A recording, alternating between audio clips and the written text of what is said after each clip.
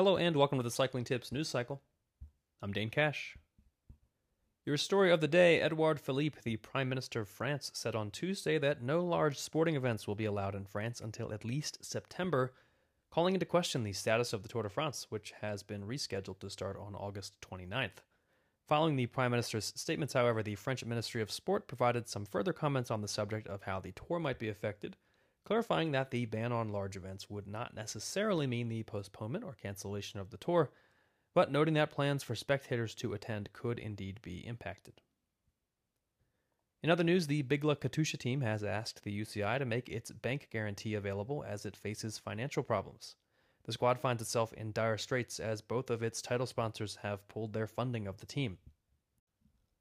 According to a press release, Bigla Katusha also plans on starting a crowdfunding campaign to try to keep the team afloat, with details forthcoming.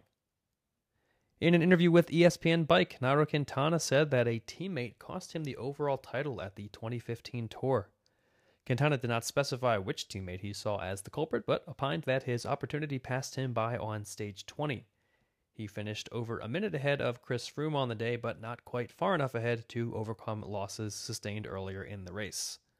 Quintana told ESPN Bike, quote, "On that Alpe d'Huez stage we had a strategy, and there were teammates who worked very well and others who did not.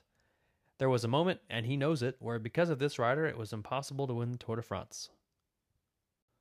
The 2020 Deutschland Tour has been cancelled amid a ban on large events in Germany that extends through August 31st. The race, organized by the ASO, was initially planned to run from August 20th to August 23rd. Race director Claude Roch said in a statement, quote, "We are already working hard all together to postpone the event to next year and celebrate Germany's largest cycling festival again in August 2021.